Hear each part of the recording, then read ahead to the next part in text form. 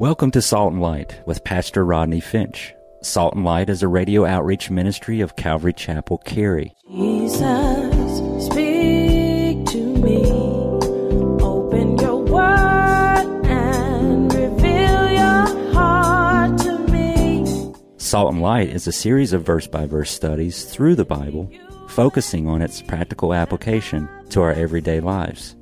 Salt and Light is recorded live at Calvary Chapel, Cary in Apex, North Carolina. Stay tuned. At the end of the program, we will give you information on how to contact us, so be sure to have a pen and paper ready. Today, Pastor Rodney will be teaching from the book of John, chapter 17. So grab your Bibles and follow along. Now with today's teaching, here's Pastor Rodney. Many good Bible scholars agree John 17 is the greatest chapter in the Bible. John 17 is the Lord's Prayer.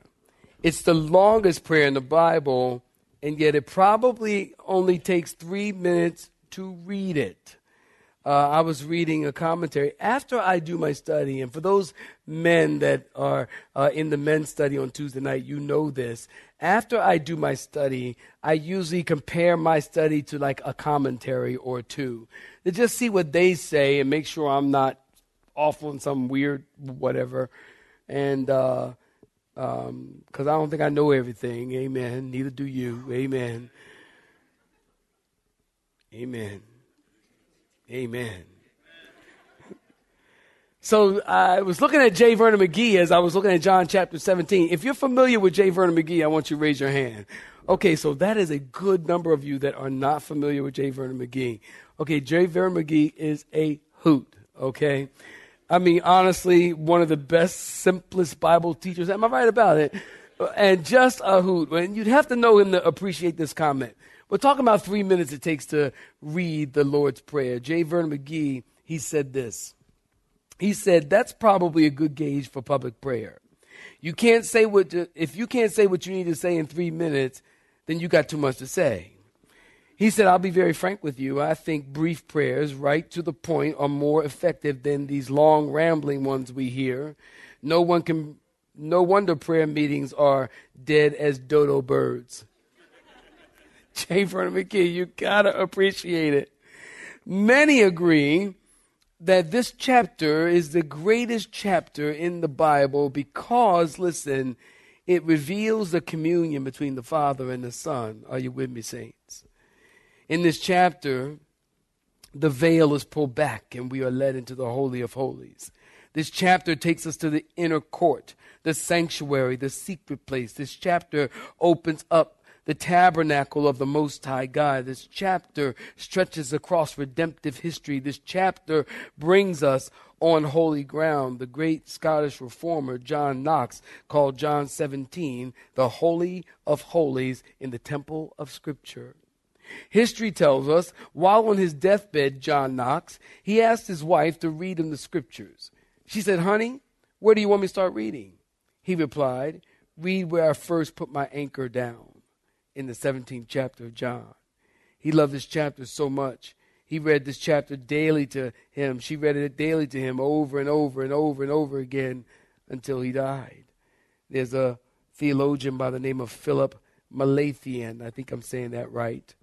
And he was the first systematic theologian of the Protestant movement. And in a lecture to his students, he said, quote, there is no voice which has ever been heard, neither in heaven or on earth, more exalted, more holy, more fruitful, more sublime than the prayer offered up by the Son of God himself. I love that, end quote. Preachers, here's a 3-point outline. Bible teachers, listen, I love it when the Bible gives us the outline right there in Scripture. Easy, no need to pull it out, no need to dig it up, no need to look for it. This chapter is one of them. Bible teachers, preachers, this is a freebie for you. Here's a 3-point outline that you can use right here in John chapter 17, of which we are also going to use. First of all, you got your pen? In verses 1 through 5, Jesus prays for himself. In verses 6 through 19, Jesus prays for the disciples. And in verses 20 through 26, finally, Jesus prays for all believers in the church. Jesus prays for himself, Jesus prays for the disciples, and Jesus prays for all believers. Over the next 3 weeks, listen, we're going to take one point from the outline to discuss. So today we'll talk about the best prayer ever is the title of the sermon, part 1. And then next week you're going to come back and we're going to talk about the best prayer ever, part what? Well, y'all so smart. And then the following week we're going to talk about the best prayer ever, part. Amen. I've titled this sermon, The Best Prayer Ever. Today, Jesus prays for himself. John chapter 17, let's get to it. Look at verse 1. If you're looking at verse 1, I want you to say amen. Jesus spoke these words, and he lifted up his eyes, underline that, to heaven, and he said, Father, the hour has come. Glorify your Son, that your Son may also glorify you. As you have given him authority over all flesh, that he should give eternal life to as many as you have given him. And this is eternal life, that they may know you. Are y'all looking at verse 3? That they may know you, the only true God, and Jesus Christ whom you have sent. I have glorified you on earth. I have finished the work which you have given me to do. And now, O Father, glorify me together with yourself, with the glory which I had with you before the world was. Let the church say amen. Preparing to study this weekend, and for the first time, I think that I can ever remember even, I had a feeling of inadequacy. I felt totally inadequate to teach this chapter. And I asked myself, why did I feel that way? And I thought to myself, when you look at this chapter, and I want you to look at John chapter 17 as a whole. If you're reading the King James Version, or you're reading the New King James Version, all the letters are written in red, yes? And when the letters are written in red, that means what? That means Jesus is speaking. So with that, it brought a sense of inadequacy to me because this chapter is high priestly. As a pastor, as a teacher, any teacher worth his weight in salt would tell you that if they approach this scripture, you are speaking, these are the words of our Lord. It feels very high priestly. It's the intercession that passes between the Father and the Son. John 17 is the Lord's Prayer. And anyone should feel inadequate reading or preaching the Lord's Prayer. Now, this prayer goes by many names, some true and some not so true. Some call this the model prayer. Some call it the high priestly prayer, or, of course, the Lord's Prayer. Now, you might be familiar with Our Father, who art in heaven, hallowed be thy name. As a matter of fact, this past Friday night, the prayer service for Pastor Saeed was absolutely awesome. There were hundreds. Go ahead and clap your hands. There were hundreds of people here to pray. I was blessed. Even today, people were still telling me how that woman's testimony that I shared from the video was still haunting them. And at the end of that prayer meeting, we all stood together, remember? And we recited the Lord's Prayer. We said, Our Father, which art in heaven, hallowed be thy name, thy kingdom come, thy will be done, and so on. You will find that prayer in Matthew chapter 11. If you're taking notes, Luke chapter 11 and Matthew chapter 6. This is called the model prayer. The disciples, if you remember, the disciples asked Jesus to teach them to pray.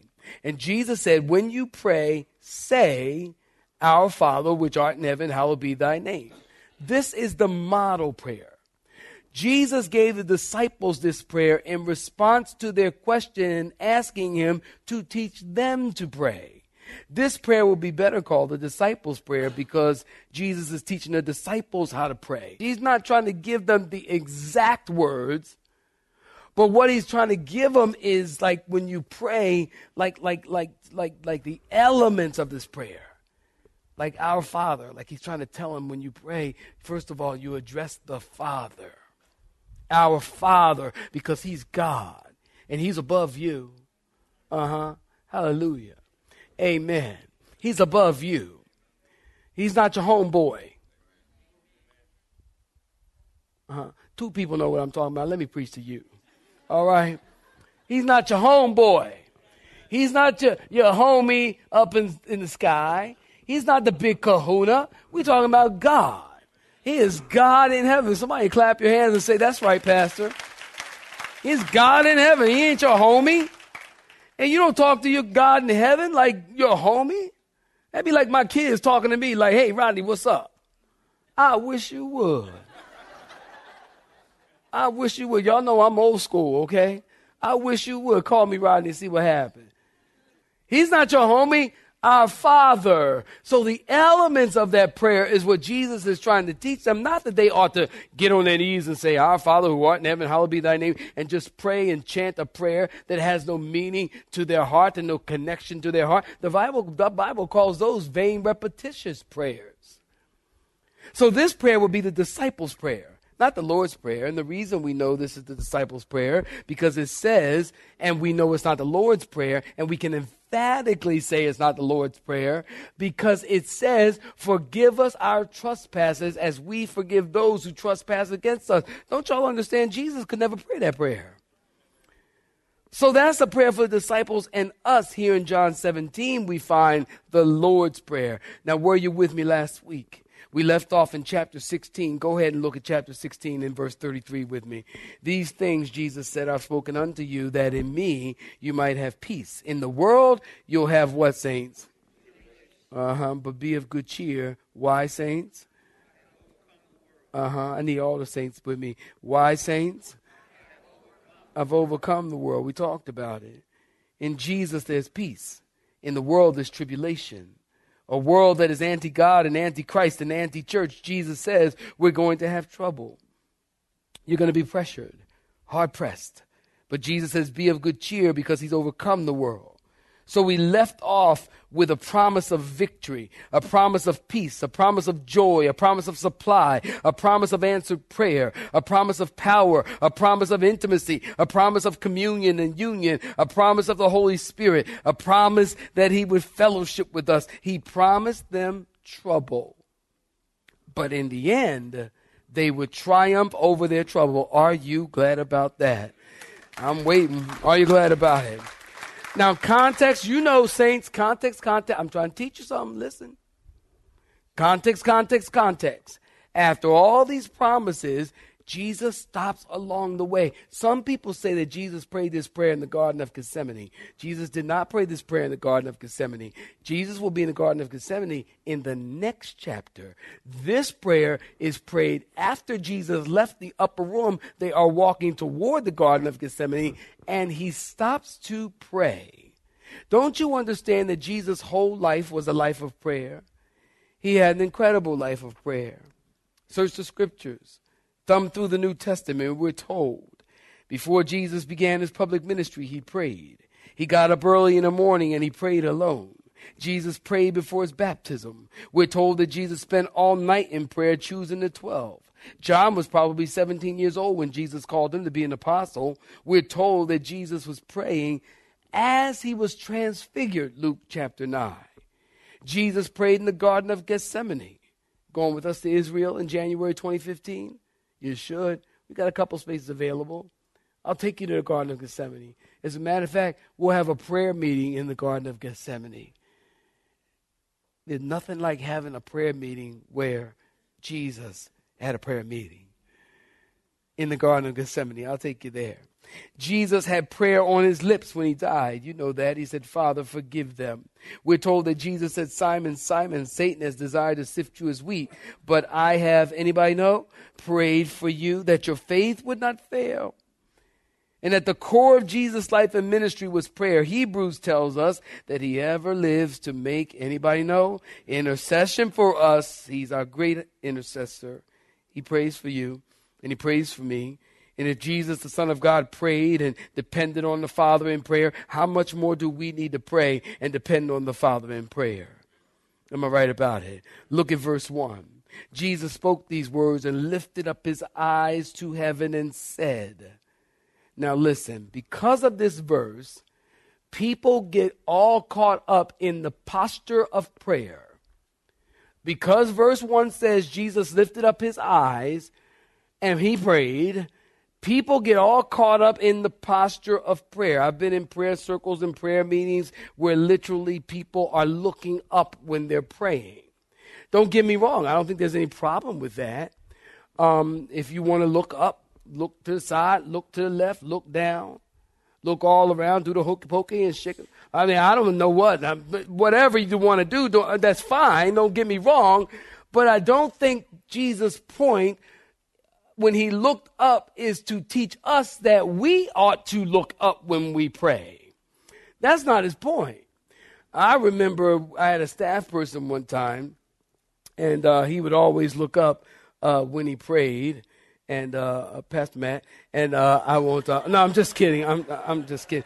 I'm just kidding. But I really did. I pick on you so much. I'm sorry. I love you. Jesus loves you more. And so I really did have a staff member who, like, during prayer, he would look up and pray all the time, and no problem with that. But again, I don't think Jesus is trying to make a doctrine out of where you put your eyes during prayer. Jesus is far more concerned with where you put your heart during prayer. The position of your body doesn't matter. The position of your heart is what matters. Remember, I always tell you, the matter of the heart is the heart of the matter. Come on, clap your hands and say amen, will you? It's where you put your heart during prayer. The story is told of three preachers who sat discussing the best position for prayer. A telephone repairman was working nearby, and he overheard the conversation from the three preachers. Kneeling is definitely the best, the first preacher said. No, the second preacher contended. I bet the best results I find are when I'm standing with my hands outstretched toward the heaven. Oh, you're both wrong, the third preacher insisted. The most effective prayer posture is laying prostrate face down on the floor. Well, the repairman couldn't contain himself any longer. He said, pastors, some of the best praying I ever did was when I was hanging upside down from a telephone pole after my safety strap broke. Amen. And I immediately read that. And then I thought of Peter. Don't you remember when Jesus said to Peter, Bible students, are you with me? Remember when Jesus said to Peter, he said, Peter, come out and come to me on the water. And while Peter was walking toward Jesus, the wind was blowing. Peter got scared and he said, help! Don't y'all know, help? That's a prayer. Save me, Jesus. Fix it, Lord. That's a prayer. I cannot imagine Peter is sinking in the water and going down like this. I'm thinking Peter's probably going, look, when you sinking, your natural body instinct is to try to stay afloat. I don't know if Peter could swim or not. Peter was a big burly guy. Maybe he could swim, maybe he probably is flailing around and help, Jesus. That's a prayer. Your prayers don't, remember I always tell you the length of prayer has nothing to do with the strength of prayer. And the volume of prayer has nothing to do with the strength of prayer. Let the church say amen. Y'all know we all been in prayer circles where folk be loud. As if God has a hearing aid. Father! The strength of prayer has nothing to do with the length of prayer. Listen, it's not the position of the body. It's the attitude of the heart. Say amen. Your eyes can be in a lot of different places during prayer. While in prayer, some are praying to be seen of men. Matthew 6:5, Jesus said, and when you pray, you shall not be like the hypocrites, for they love to pray standing in the synagogues and on the corner of the streets, that they may be seen by men. Surely I say to you, they have their reward. Some are praying to impress other people with their ability to pray. I've been in prayer meetings and prayer circles where you look at this person prays and you go, man, that guy can really pray. I don't really know what that means, but you go, man, that guy can really pray. I mean, he got, and maybe, using big words and carrying on. You go, wow, Father, we call on thee, thine potentate on high. Wouldest thou by thy omnipotent, omniscient power come down to thine peasants? They're like, wow. Why don't you just say, God, won't you come and help us? I mean, some people pray to impress other people. Some are praying to send a message to someone instead of just telling them what they need to tell them. We're going to leave that alone, okay? All right, you're in a prayer meeting. Lord, I'm just asking you to let that sister in the green shirt right across from me tell the Lord she need to mind her business.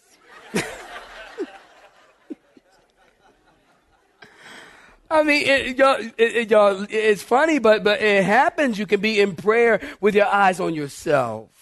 You can be in prayer and find yourself simply talking to yourself. When you pray, your eyes should be on heaven. Somebody say amen, which doesn't necessarily mean your eyes are looking upward. It means our hearts are looking upward. Jesus is lifting his eyes up to heaven, and he said, Father, the hour has come. Father, Abba, Abba, Papa, Papa. Ima, mother, Ima. In Israel, we'll hear kids when we get into the Jewish square. They'll be running behind their moms and behind their dads. And, Ima, Ima, mom, mom, Papa, Papa, Abba, Abba, Papa, Papa, as they call out to their parents, Father, the hour has come. It's a term of endearment. Now, Calvary Chapel, you know this. When Jesus talks about the hour, he's not talking about 60 minutes. Somebody say amen. He's talking about the hour when it's time to die and go to the cross. We've been talking about that hour since we started this book.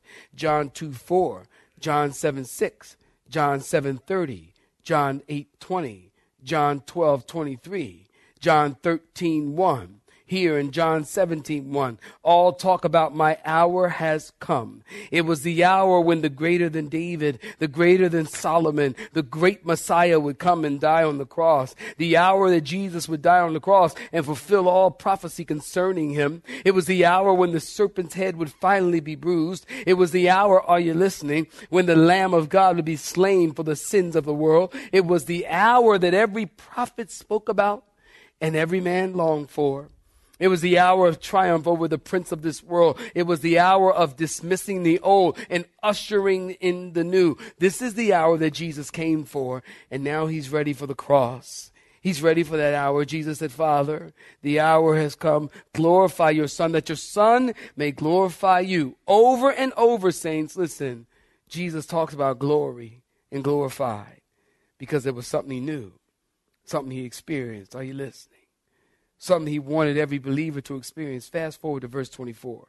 Look at chapter 17 and verse 24. Father, I want all believers to know and experience the glories of heaven. Jesus knew. Jesus experienced. He wanted all believers to experience it as well. Interesting to note that Jesus is praying for himself in context of God's reputation and God's glory and the brilliance of the weight of everything that God is. Are you listening? Before his death, Jesus is praying for himself and then for the disciples and then us. But it's interesting, nothing self-centered in this prayer. Jesus is simply praying that God would be glorified. Different in our prayers, isn't it? We be praying, Lord, get me out of this. Jesus prayed, Father, be glorified as I go through this. Jesus' prayers that God would be glorified. The word glory, Christianity 101. Listen, the word glory in the Hebrew language is kabod. K-O-B-O-D, kabod. The word kabod means the weight. It means the heavy. It means the cloud, the kabod. The temple, you know, had two compartments, right? The holy place and the holy of holies. Hebrews 9:3 tells us that it's called the holiest of all.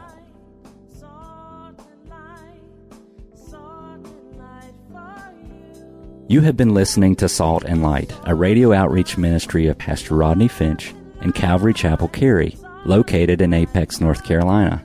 Join Pastor Rodney Monday through Friday at this same time. For information regarding service times, you can contact us at 1-800-293-0923. That's 1-800-293-0923. You may listen to today's broadcast in its entirety by visiting the media library on our website at cccary.org.